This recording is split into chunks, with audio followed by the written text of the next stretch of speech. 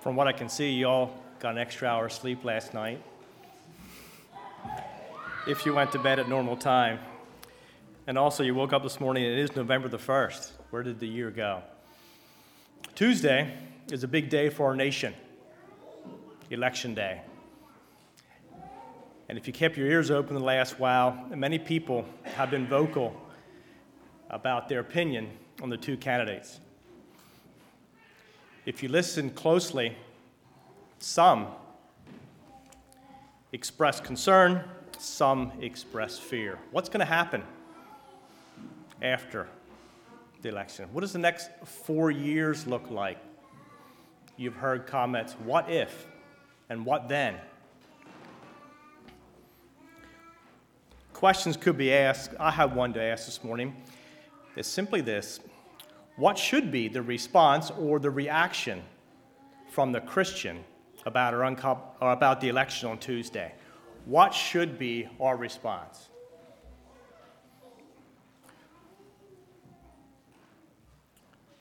Who are we? Who are we serving? Where do we place our trust?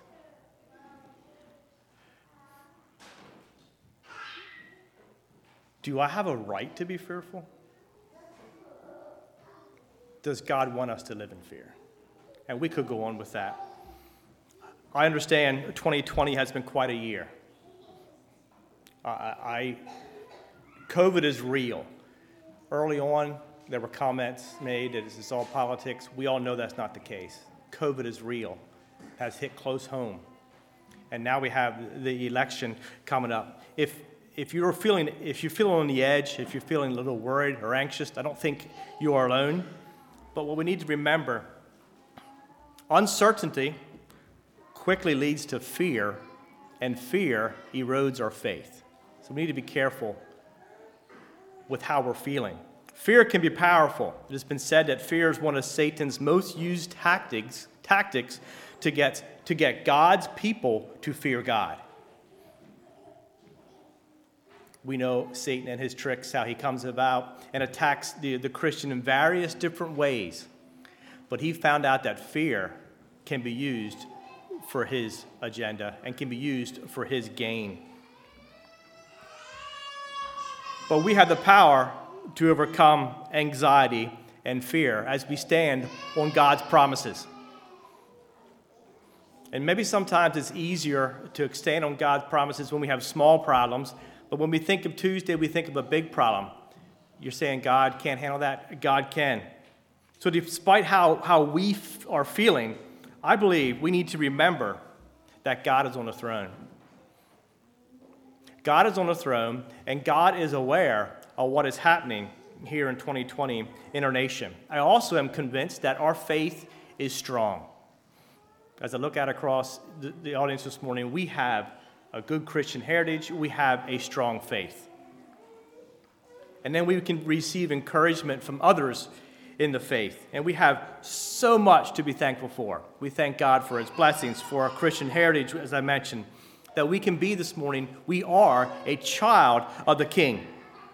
But did the thought ever cross your mind that God is not capable of handling this 2020 presidential election? And I asked that question hoping everybody can say, no, I'm not even concerned about it, and that's where I want you to be. But did you ever think that God can't handle this? And that's like placing the ability of God in a box within four sides and say, okay, God, you can handle everything in this box, but I'm not sure if you're aware or capable of handling things outside this imaginary box. And we got to be careful that we don't go there with God, because we know his ability and his power. If things are feeling out of control, what can we do? A number of things. But call the children up front and ask them to sing, "My God is so big, so strong, and so mighty, and there's nothing my God cannot do." From the mouths of our children, we have truth that we should plant within our hearts and live in peace with. And as I asked before, does God want us to live in fear? No, God does not want us to live in fear. That's not his desire. He's not the source of it. He is the solution for it. In times of uncertainty, read John 14. Let not your heart be troubled. Believe in God, believe also in me. John 14:27, peace, like Jesus speaking, peace I leave with you, my peace I give unto you, not as the world giveth. I'm not sure if this world can give us any peace. He said, not as the world giveth unto you, let not your heart be troubled, neither let it be afraid. What more needs to be said? Let's just put our confidence in God and say, God, you're in control, and we are your people. Don't look at God's promises and see boundaries, but instead, let's stand upon his promises firmly and without fear. This morning, we're going to look for a message at 3 Old Testament stories and to see how our people in the Old Testament handled times of uncertainty. And then we're going to have our fourth point from John 18, which gives us the title for the message. The title for the message is, My Kingdom is Not of This World. And John 18, Jesus said that to Pilate back there in John 18. We'll get to there here shortly. For the first point is stand still and see. And all 3 familiar accounts from the Old Testament, we can go to Exodus chapter 14 for our first point. Exodus 14, the children of Israel here. After the 10th plague, the children of Israel, which was the death of the firstborn, Pharaoh finally let the children of Israel go. And we know the story. God led them to the Red Sea. In the beginning of chapter 14, God actually comes out and he tells Moses exactly what he's going to do. Look at verse 4. God speaking to Moses. Pharaoh, he's talking about Pharaoh. Chapter 14, verse 4. And I will harden Pharaoh's heart, that he shall follow after them. And I will be honored upon Pharaoh and upon all his hosts, that the Egyptians may know that I am the Lord. And notice God told Moses, he said, I will harden his heart, and Pharaoh will pursue after the children of Israel. And this is exactly what happened. Verse 7 tells us that 600 chosen chariots, plus all the chariots of Israel, picture that, each carrying 2 people, one to drive, one to fight. They were pursuing after the children of Israel. So just a short time earlier, in chapter 12, verses 34 to 38, we see the children of Israel leaving Egypt with their heads held high. This has been great. Finally, they can get out from under the bondage that Pharaoh had them in and the slavery that they were in. And now just a few verses later, here in chapter 14, verse 10, the children of Israel are sore afraid and cried out with fear. And when Pharaoh drew nigh, the children of Israel lifted up their eyes, and behold, the Egyptians marched after them. And they were sore afraid, and the children of Israel cried out unto the Lord. This was just a short time after they had witnessed the miracles of the 10 plagues. Fear sets in verse 10. It quickly turns to grumbling and complaining in verses 11 and 12, to the point where they said, Moses, we would have been better off if you would have just left us back there in slavery in Egypt than to bring us out here to die in this wilderness. Why didn't you just leave us alone? And the children of Israel thought that they had an answer to the problem. They thought, we can take care of this. We have the solution. However, their solution did not agree with God's plan. And I tie that into our thought for Tuesday. And maybe we think that we know who will best fit the position. But I like to ask the question, and that is simply, what does God have in mind for us? What does God have in mind? So in this, back to Exodus here, we can look at their response and we could dig into what they said to Moses, which was not very polite at all. But the exciting part in this story is what Moses tells them. The answer that Moses gave to them, that's in verse 13. It's kind of like a 3-step answer or like a 3-step command. Verse 13, and Moses said unto the people, here we have number 1, fear not. Number 2, stand still. Number 3, see the salvation of the Lord. Look at verse 14. Moses said, the Lord shall fight for you. And what are you going to do in return? You're going to hold your peace. The people wanted to run with nowhere to go. The Red Sea was in front of them. The Egyptian army was behind them. Running wasn't an option. Then you can start asking some questions about their time of uncertainty here. Why did the Lord lead them here? Why did he lead them into this trap? Did he not know what was going to happen? Look back at verse 4. He knew what was going to happen. He knew the outcome of the story, and he said, this is the reason I'm leading you here. He says, because I am going to be honored, and the enemy is going to know that I am the Lord. All you need to do, children of Israel, number 1, fear not. Number 2, stand still. Number 3, watch. What I would like to bring out here in these 3 accounts in the Old Testament is the power and the ability of the God that they served back here in the Old Testament. And He's the same God that you and I are serving today. When it feels like the world's crumbling around you and it feels like you're at loss of what to do, there is a possibility that God has you exactly where He wants you. And maybe it's time that we just stand still and allow Him to work. You ever feel like you're in a place of, how should I turn? Maybe God's speaking to you at that very time. There was nothing the children of Israel could do, nothing that is except is to listen and obey Moses. And it's so interesting because the next command from God that He gives to Moses was in verse...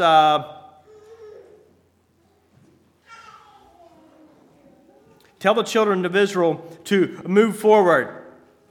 There it is, verse 15. And Moses said Lord said unto Moses, wherefore criest thou unto me? Speak unto the children of Israel that they go forward. Did we not just look at the Red Sea was before them, and the children of Israel, the Egyptian army behind them? And now he says, move forward.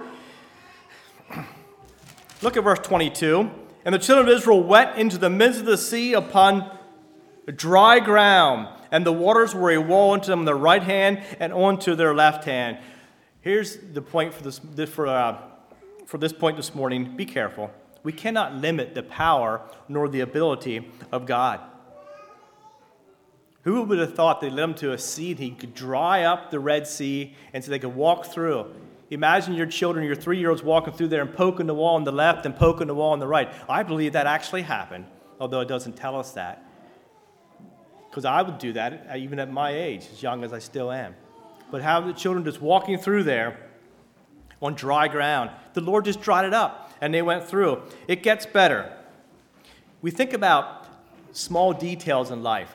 So whatever you are struggling with, you might, and I've said it already, well, is God really concerned about my aching shoulder or whatever it may be? Does God care about the small things? And so you got the picture. The children of Israel are walking through the sea, and here come the Egyptian army behind them. And then it came to pass, I'm in verse 24, in the morning watch, the Lord looked unto the host of the Egyptians through the pillar of fire and the cloud, and troubled the host of the Egyptians. What does it mean He troubled the host? Basically, I look at that, He caused some trouble for them. Now, picture our God, and picture a small thing, and He says this, He took off their chariot wheels. And that's just such a blessing. Did He go down there and pull them pins? I picture these wheels being pushed on and pins dropped, so they can't come off. They probably wobbled when they went. He pulled the pins and the wheels fell off, and we know the rest of the story. When we think that God can't handle the small things in our life, go back to Exodus 14. God took the wheels off the chariots. Yes, He parted the Red Sea, which is a miracle in itself. But fear not, stand still, and see His salvation. For point number 2 is He is able. You can go to Daniel chapter 3. Here we have King Nebuchadnezzar. He made a large image out of gold, and he commanded people to bow down and to worship this idol.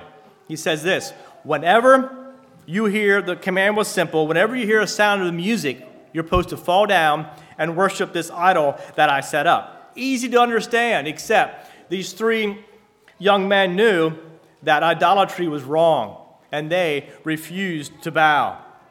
So the command was given, and in chapter 3, verse 6, the punishment is given. It is a simple command. When you hear this music, bow and worship. Chapter 3, verse 6, and whoso falleth not down and worshipeth, shall the same hour be cast into the midst of a burning fiery furnace. They had 2 choices. Number 1, obey the king's command and bow down and worship this large idol that he had set up. Or number 2, burn to death.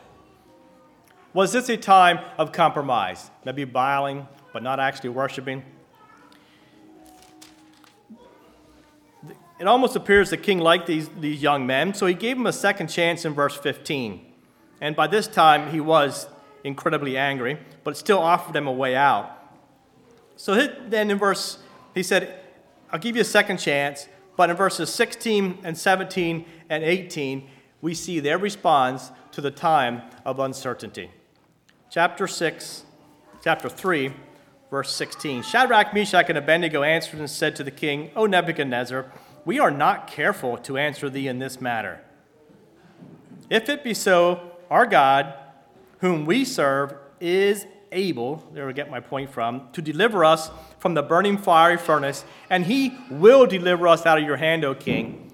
In verse 18, but if not, be it known unto thee, O king, that we will not serve thy gods, nor worship the golden image which thou hast set up. We call them three young men. How old they were, I'm not sure. They said, the God who we serve, which is the God who we serve today, November 1st, 2020, is able to deliver us. And then he took it a step further and said, King, he will deliver us out of your hand. And ponder their comment for a moment. Did this ever happen before? How many people did the three boys know that were delivered from a furnace? To my knowledge, none. So how could they tell the king with confidence what was going to happen? Did they have something that we're missing today? But we're in the Old Testament, we're still talking before the coming of the Holy Spirit. Brothers and sisters, they had complete confidence in the sovereignty of God. They knew what was right. They knew what was wrong. Idolatry was wrong. They said, we will not go that direction. We're willing to die if that's what it is. But they had complete confidence in the sovereignty of God. And God's sovereignty is his right and power to do all that he decides to do. Whatever God decides to do, that's what's going to happen. They said, King, we're not careful. We don't have to answer you in this matter. This is our verdict. This is where we are at. We're standing here. You can play your music. We're not going to bow and worship this. You can cast us into the fire. That's okay, King. But we'll die, but we're not going to worship this idol. God's sovereignty is absolutely everything that he needs to bring about his purposes. Whatever that is, God sees to it that it will happen. We're looking at God's supreme power and his authority. So we need to be careful that we don't limit our faith, nor the power and ability of God to past experiences and happenings. We need to be careful there. We don't say, well, I never saw that happen, so until I see that happen, I'm not going to believe it. We can't go there. Thomas tried that. He said, except I see the nail prints in Jesus' hands and thrust my hand in his side, I'm not going to believe that he's still alive. And Jesus said, blessed are those who have not seen and yet have believed. We can't believing only after an experience or being an actual witness of a happening is not genuine faith. We need to be careful with that. Hebrews 11:1. What is faith? The substance of things hoped for, the evidence of things not seen. So faith will treat things hoped for as fact. For example, how many believe that someday we're going to go to heaven? Yes, I think you'd all raise your hand. How many believe what John said? Jesus said, I'm preparing a place for you. I think we all believe that. How many of you have seen it? Nobody. But we believe it. That is faith. And then also, faith places confidence today in what has been promised for the future. We go back to the example of heaven again. We're placing confidence here this morning in the fact that someday we're going to be delivered from all this violence and riots and stuff that's happening here, and we're going to be going to heaven to spend eternity with Jesus. Faith is an absolute conviction based on the assurance of God's unchanging and perfect character that what God has promised will happen. And I trust we are all there as well. There are so many things that we do not know. We don't know what's going to happen tomorrow, but we know who controls tomorrow. And we obviously don't know what's going to happen Tuesday, but we have our preferences, but still we have to just trust in God that everything will happen as his plan. For the believer, seeing is believing. Go back to the example of Thomas there. Unless I see that, I'm not going to believe it. For the unbeliever, that's the case. For the believer, for you and I this morning, believing is seeing. And just read a few verses from Hebrews 11. We know this here is the faith chapter.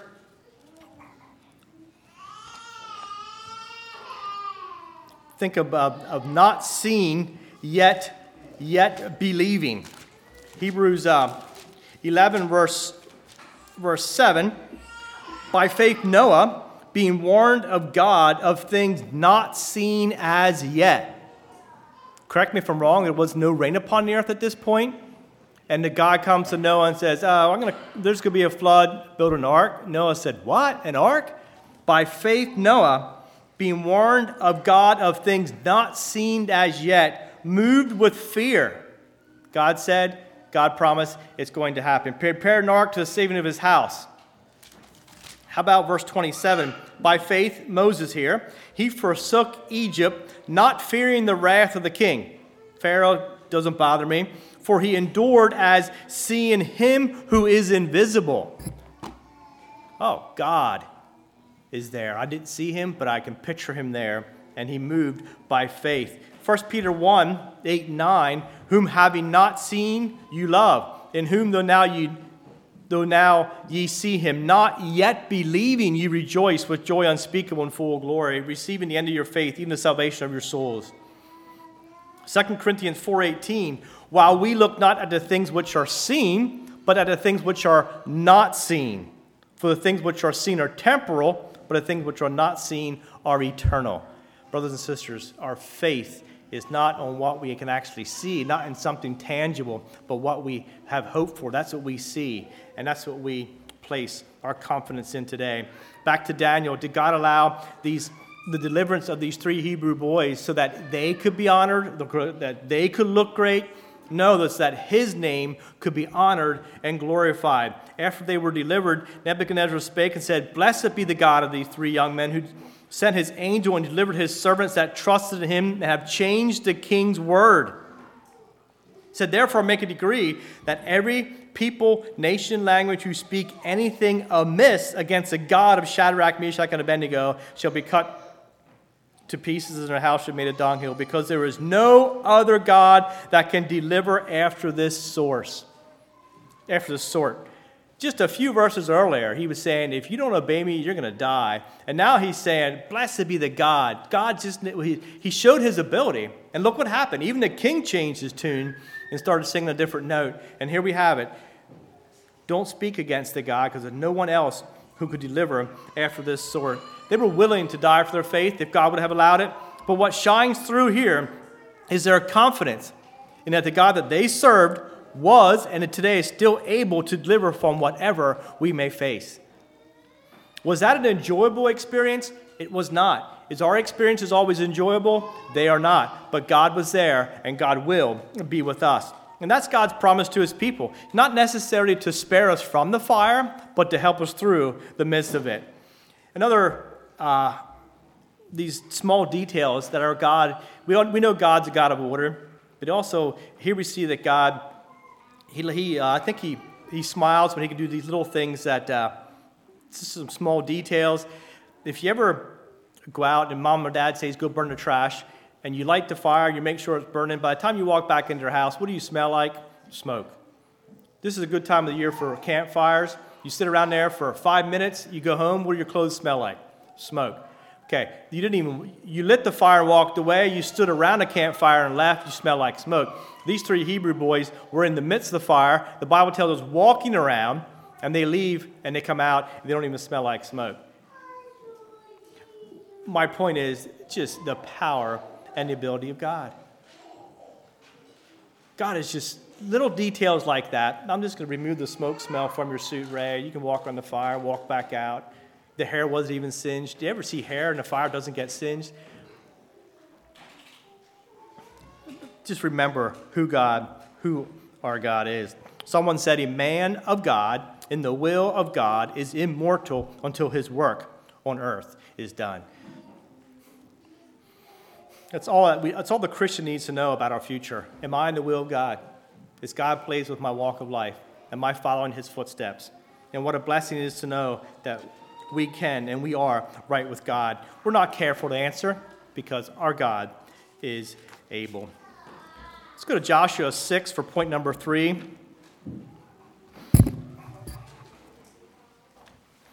Here we have another familiar story. Point number 3 is able to remove walls. From Joshua 6, we saw the strength and the ability of our God already in the part of the Red Sea, and also delivering the 3 Hebrew boys from the furnace. And here we see another picture of the ability of our God. So jumping in here, Joshua chapter 6, it's time to conquer the city of Jericho. And they were told to destroy everything except for Rahab and her house. And here was the battle plan. March around the city 1 time a day for 6 days. Get up in the morning, march around the city. Next day for 6 days. On the 7th day, march around the city 7 times, blow the trumpets, shout, and these great big walls are going to fall flat. Make sense? The Israelites were not prepared to defeat Jericho in a conventional manner, the way other battles were fought. And the residents of Jericho were afraid of the children of Israel, and their city was well protected. They were well armed, and they were prepared for war. Joshua 6:1, we see that Jericho was straightly shut up. No one came in, no one went out, meaning they were ready for an attack. In the old days, these ancient fortified cities, some of their walls were 20 feet tall. Some of their walls were 8 feet thick. The time of attack, they had 2 or 3 gates across the openings to protect them. Plus, they had men up in the towers that could shoot arrows down to people that came to the wall, or they could dump stuff on them. So from looking at by that respect, Jericho was basically impossible to enter, much less to conquer. So we could look at the question, where did Joshua get his confidence? Joshua was their leader. Had he doubted God's ability, the rest of the army would have as well. But Joshua moved forward with confidence because God had told him, even before the fighting began, God promised, I have given Jericho into your hand. Verse 2, the Lord said unto Joshua, see, I have given into thine hand Jericho and the king thereof and the mighty men of valor. God promised, and Joshua responded with confidence. Romans 8:37, believers are more than conquerors through him that loved us. And this means that every child of God can enter into every spiritual battle with the assurance that the war has already been won, and that through obedience the outcome is certain. We're not a defeated people. We're living in victory. And with confidence in our Lord and Savior, fear will disappear. Back to Jericho, the Lord had a very unusual battle plan. His plan was impossible in the eyes of the world. But when Jericho fell, he alone, the Lord alone, would get the credit. Why? Because it was only his invisible hand that could make them walls fall flat. The task, when you think about it, was virtually impossible in man's eyes, but was less than a challenge for the Lord. But we have to remember that after the walls fell down, the city still needed to be conquered. So the Lord removed the biggest hindrance, but the people still had to work. And even today, he's willing to do his part, and we need to be willing to do ours. How did these walls fall? After obeying and carefully following Joshua's command, correct, but then also watching God do his work. If you're facing a Jericho wall in your life, what are we to do? Take it to the Lord. There are parts of the battle that he will take care of, and then we can handle the remainder. Remember the story of Queen Esther. A decree was sent out to kill all the Jews. So her uncle, Mordecai, said, go talk to the king. Perhaps you became a queen for such a time as this. And she said, I cannot go to the king because he didn't call me. And if I go to the king and he don't hand out his golden rod to me, the law says that she would put to death. And later on she said, let's fast for 3 days, then I will go into the king. And if I perish, I perish. And if you read the account of Esther, prayer is not mentioned back in that account, but I feel like prayer and fasting were combined. Esther was facing the Jericho wall. She called her people together to prayer and fasting. Let's place this situation in God's hands and allow him to do the work. And he did. When God allows a Jericho situation in your life, it's not that he wants to see us struggle. I don't think God ever wants to see us struggle, but he wants us to go to him and ask for assistance and deliverance. It's not always that, it's not that we don't, if God puts a challenge into your life, it's not that, oh, I have sinned. No. It's not that we have wandered away from God, but is it God's way of drawing us closer? And also his way of revealing his power and his ability. The wall that we're facing may be too high for us to get over, too low for us to go under, and too thick to go through. But the wall is a small hindrance in the eyes of the Lord. Why? For he is able. Another thing we have to look at here as we look at these three accounts, that God's way is always best. Moses told the people what? He told them to stand still. Just stand still and see God work. The Hebrew boys said with confidence, God is able. And they left to go from there. Joshua told the people here to blow the trumpet, shout, make some noise. The Lord has given them the city. Three different accounts, three different ways that the Lord had taken care of the issue.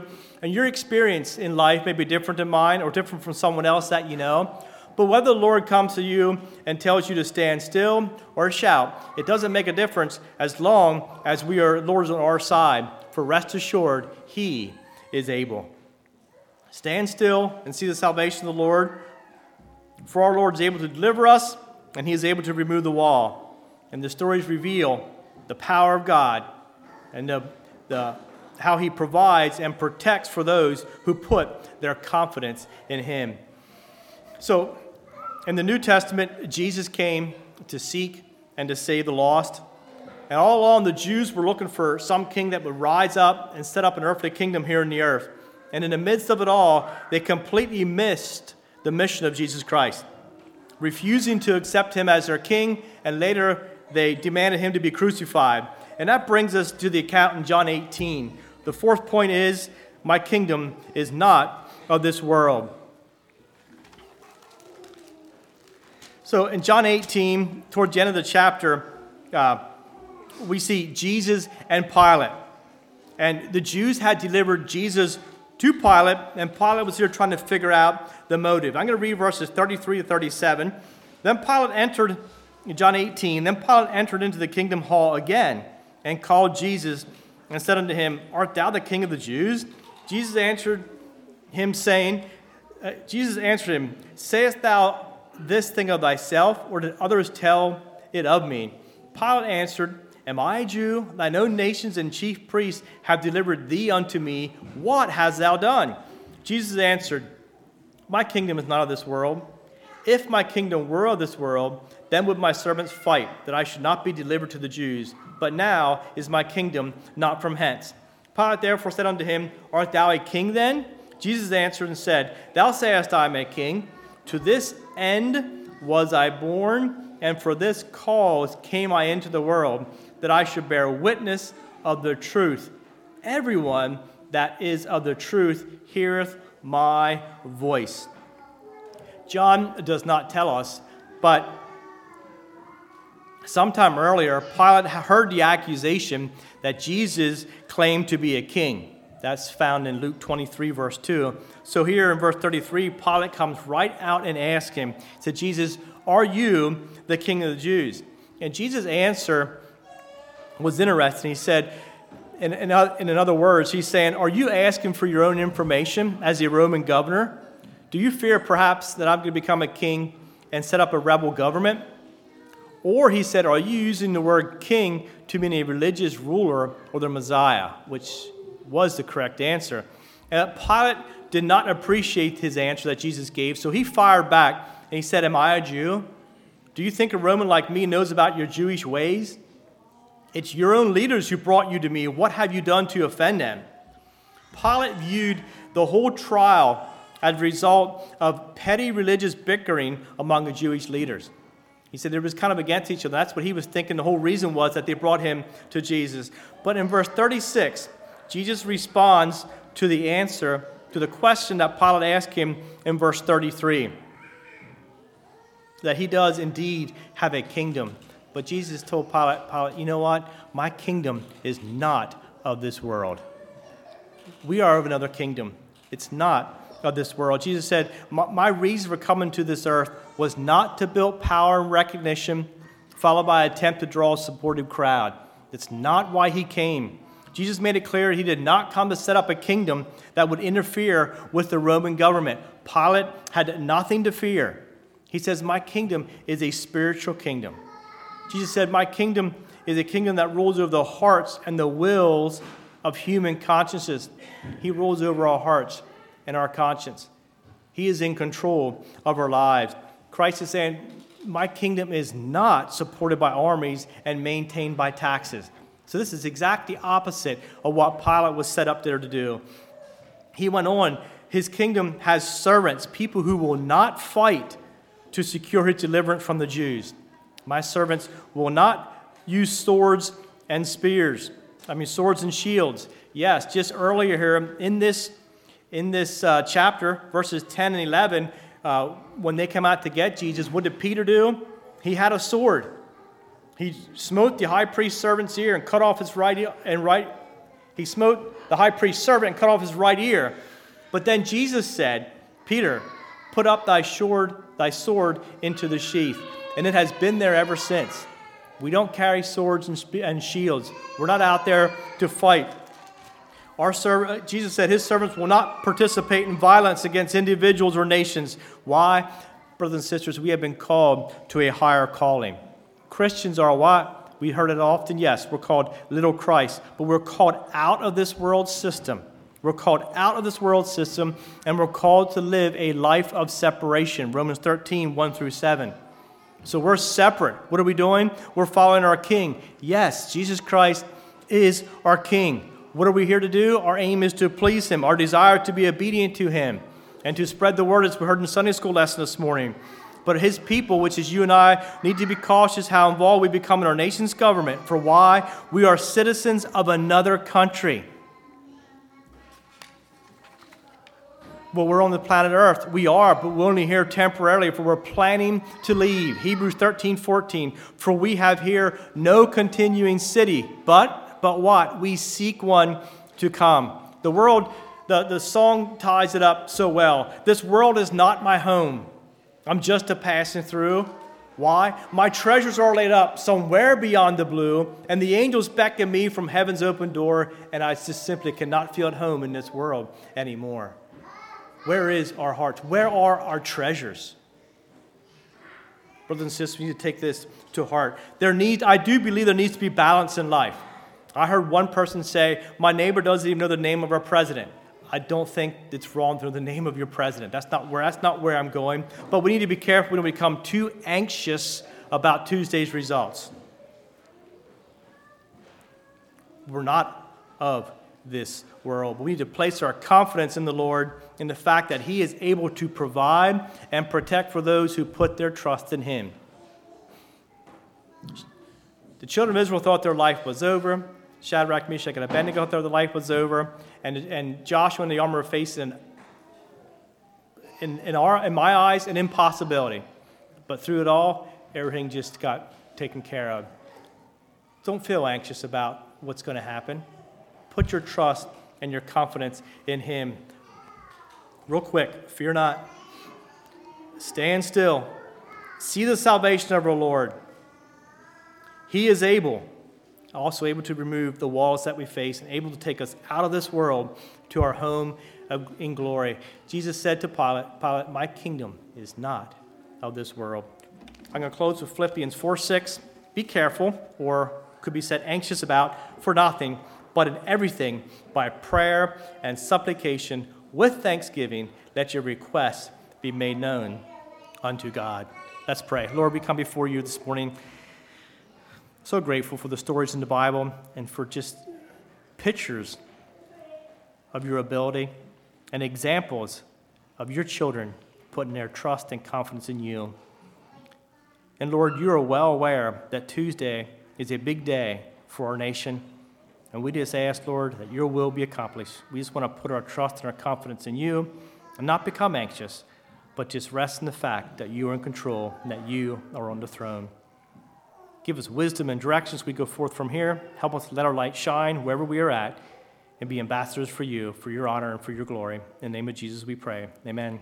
Damien, have a song, please.